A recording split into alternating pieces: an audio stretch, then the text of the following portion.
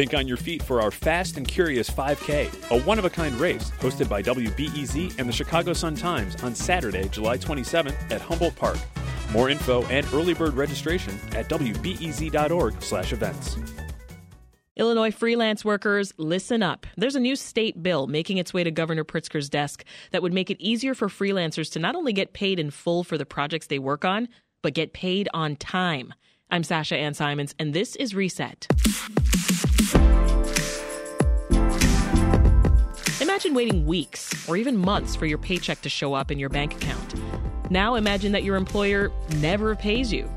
This is too often the life of a freelance worker.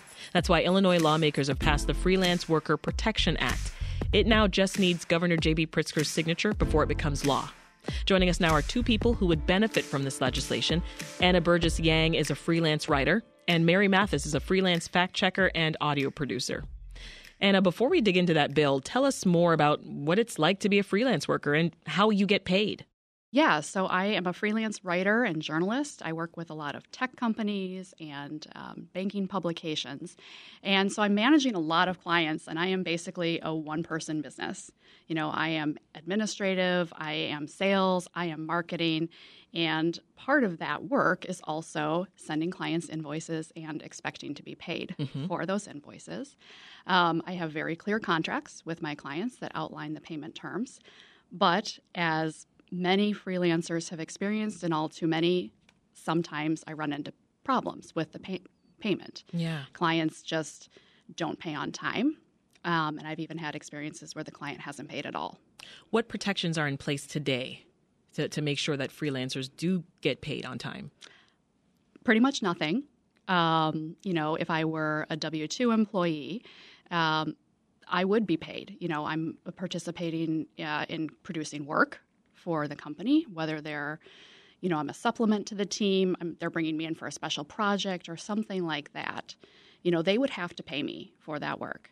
And I have the contracts in place. Everything says why I should be paid, when. And sometimes I'm just ignored, even no matter how much I follow up.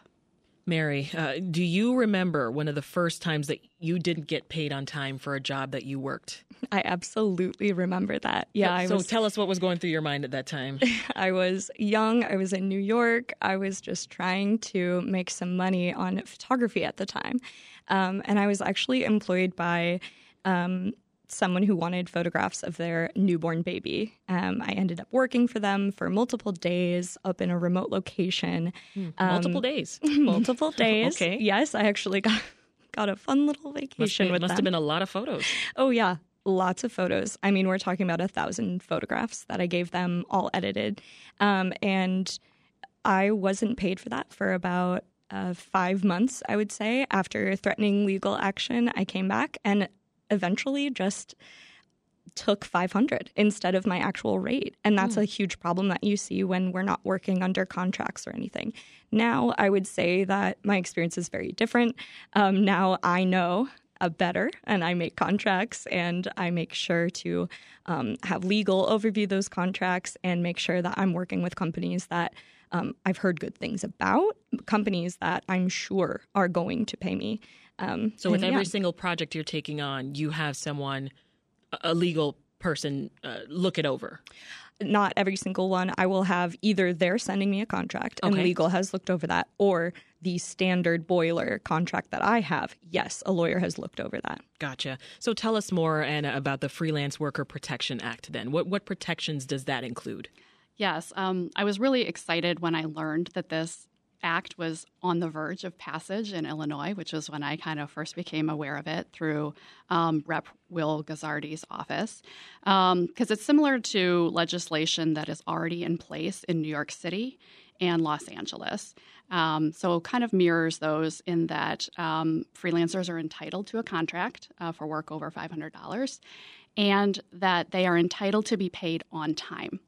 Within 30 days unless otherwise specified by the contract. And if not, then the freelancer actually has recourse to collect up to double in damages and collect any attorney's fees that they may have had to incur and try to collect that.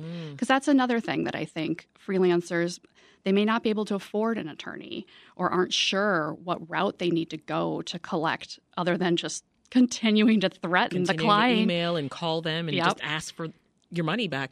You know what? A part of this legislation that stuck out to me is the piece that says it would also prevent freelancers from accepting a lower rate if the client can pay quicker.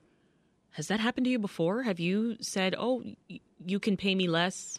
I haven't had that exactly, but a similar situation is when the client just changed their mind and didn't want the work. And I'd already delivered the work. Oh, so you had already it was finished. done. It was done.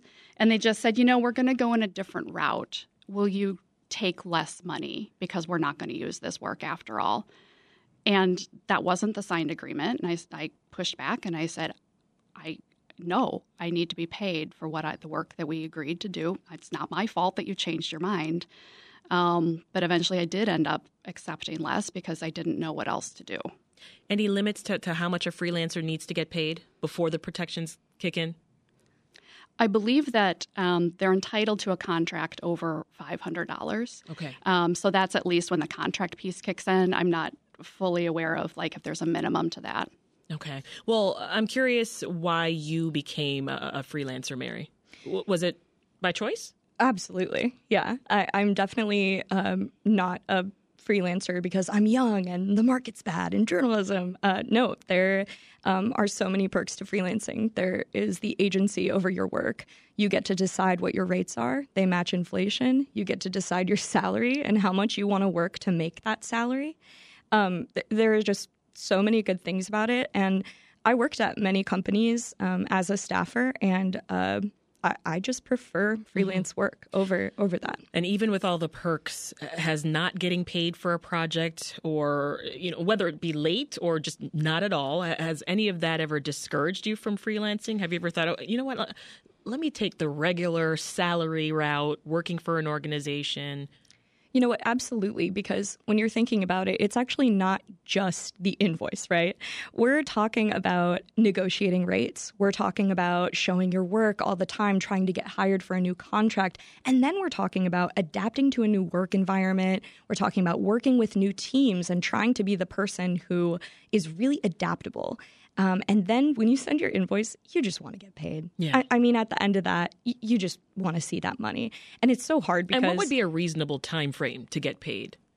I'd say 30 days, but I want to explain that a little bit. Sure. Because a lot of clients ask that you send one invoice per month. So if I work the first week of May, and then I send my invoice 4 weeks later at the end of May, and then it's net 30, so they're paying me at the end of June, I have worked for 60 days and I haven't seen any money. If we're talking about a net 60, I've worked for 90 days and I haven't seen any money. And so that's really hard to just accept that there's trust. You know that you're going to get paid next week because you've been paid by your employer last week. I don't always know that. So I think that can be really difficult when you're talking about timeline. Yeah, I appreciate that breakdown. How do you invoice clients, Anna? I mean, do you request the full payment in one invoice, or are you asking for periodic payments, especially for those bigger projects? It really varies. I have some that I do invoice monthly, just like Mary does. And I have some that want me to invoice upon delivery. So I'm sending them sometimes multiple invoices per month. Do you ever ask for money up front, either of you? I don't. I could, but a lot of my work, they're just smaller ad hoc requests from clients, which I'm completely fine with. I do have to trust that the client is going to pay me. I think in the journalism industry, they would probably laugh at that. And I also think it's interesting because there's this 5-alarm fire going off on your deadline, and they're like, we need you now. We needed you yesterday. And then you have 12 hours to complete this. And then they kind of mosey on over the paycheck to the invoice. And it's kind of interesting to see that dichotomy play out, where it is a 5-alarm fire to get that work done, but to pay, it's not. Why not take your clients to court if they haven't paid you when they're supposed to? Is it just because of the money, the costs, Anna? Sure. One of the first times I was ever completely not paid, the invoice was $500. I assumed that I would need to pay an attorney, a couple hundred to send a demand letter or go to small claims court. I was stressed out about it. I was a new freelancer, and I just decided to take the hit. More recently, I had a client that paid very late, and it was $3,500. Mm-hmm. I would have taken action for that amount of money. But, again, that's time lost. I'm familiar with other freelancers that's rent. They don't get paid on time. That is their ability to live. Right. And so it's not just the taking the client to court or doing something like that. It's all that time lost in between. Yeah. We asked folks on Twitter what they think of this bill, especially in preparation for this segment. We got a lot of feedback. I'll read you just a few here. Elise says, as someone in the music industry, I love this. Sandra Trevino says they're still waiting on payment from work that they did back in March. We're now in, June tomorrow, right? A Twitter user named Photographer says, to be honest, it shouldn't even be that long. You should be paid right before or right after the work has been completed. At King Thelonious asked if this applies to contractors outside of the state. We did check in with the office of Senator Cristina Pacione-Zayas on that one. Her staff says that the law applies to contractors' services that are rendered within the state of Illinois. So, the specific rules of this legislation, it would be published and available for public comment before it's enacted, right? So are there suggestions that you two want to make to it? You first, Mary. Yeah, I think hearing that it is just inside Illinois is hard. One of the biggest reasons why you would freelance is because you can work with clients all around the world. You can be working with someone in New York and London and Chicago and San Francisco. So it is really hard to hear that, yes, that pertains to Chicago. And I think New York has the same sort of legislation. But yeah, working outside of that, that's really difficult. Yeah. Any thoughts from you, Anna? Yeah, my initial reaction was the same as Mary's. My clients are all over the country. And so, I'd want, based on where I live, that's the law that applies to you because it applies you to live me in because Illinois. I live in Illinois.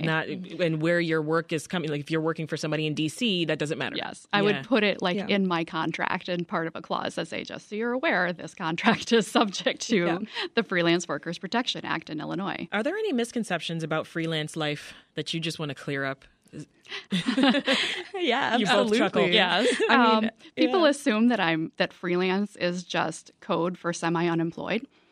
It's not. I'm a full-fledged business. I work a lot of hours for my clients, and it's something that I choose. A lot of people do fall into freelance because they were laid off, and that is an absolutely valid reason to go into freelance because you can start earning money right away. Yeah. But I choose this for a lot of the reasons that Mary said. I have a lot of autonomy. I have a lot of freedom, and it's a big portion of the economy, which I think is part of the reason this legislation came to be, is because it's, over $1 trillion in the economy. It's 39% of the workforce in the United States has some kind of freelance, whether it's a side hustle or something like that. Mm-hmm. So it's on the rise. It's part of who people are, finding the joy in freelancing, or they're doing it to supplement their income.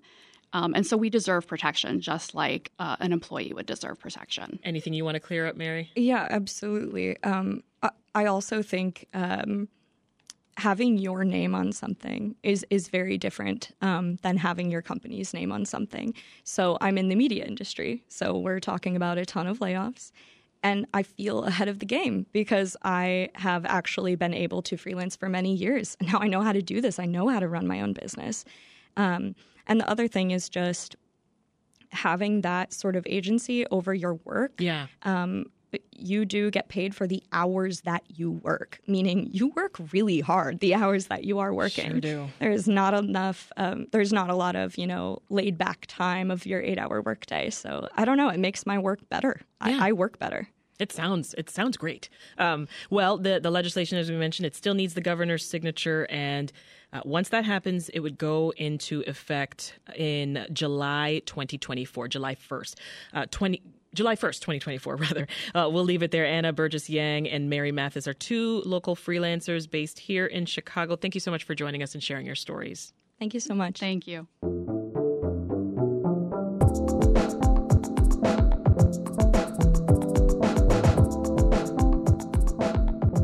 This episode of Reset was produced by Brenda Ruiz, and it was edited by Ethan Schwab and Dan Tucker. For the latest news that affects you, hit up the Reset podcast. We drop new episodes every weekday morning and afternoon, and a bonus conversation on Saturdays. But that's all for Reset. I'm Sasha Ann Simons.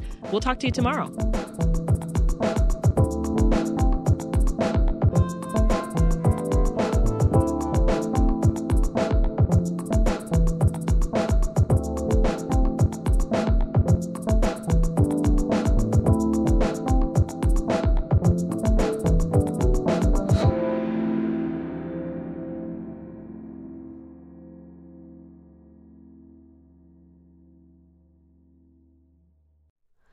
Hi, it's Terry Gross, the host of Fresh Air. We bring you in-depth, long-form interviews with actors, directors, musicians, authors, journalists, and more. Listen to our Peabody Award-winning Fresh Air podcast from WHYY and NPR.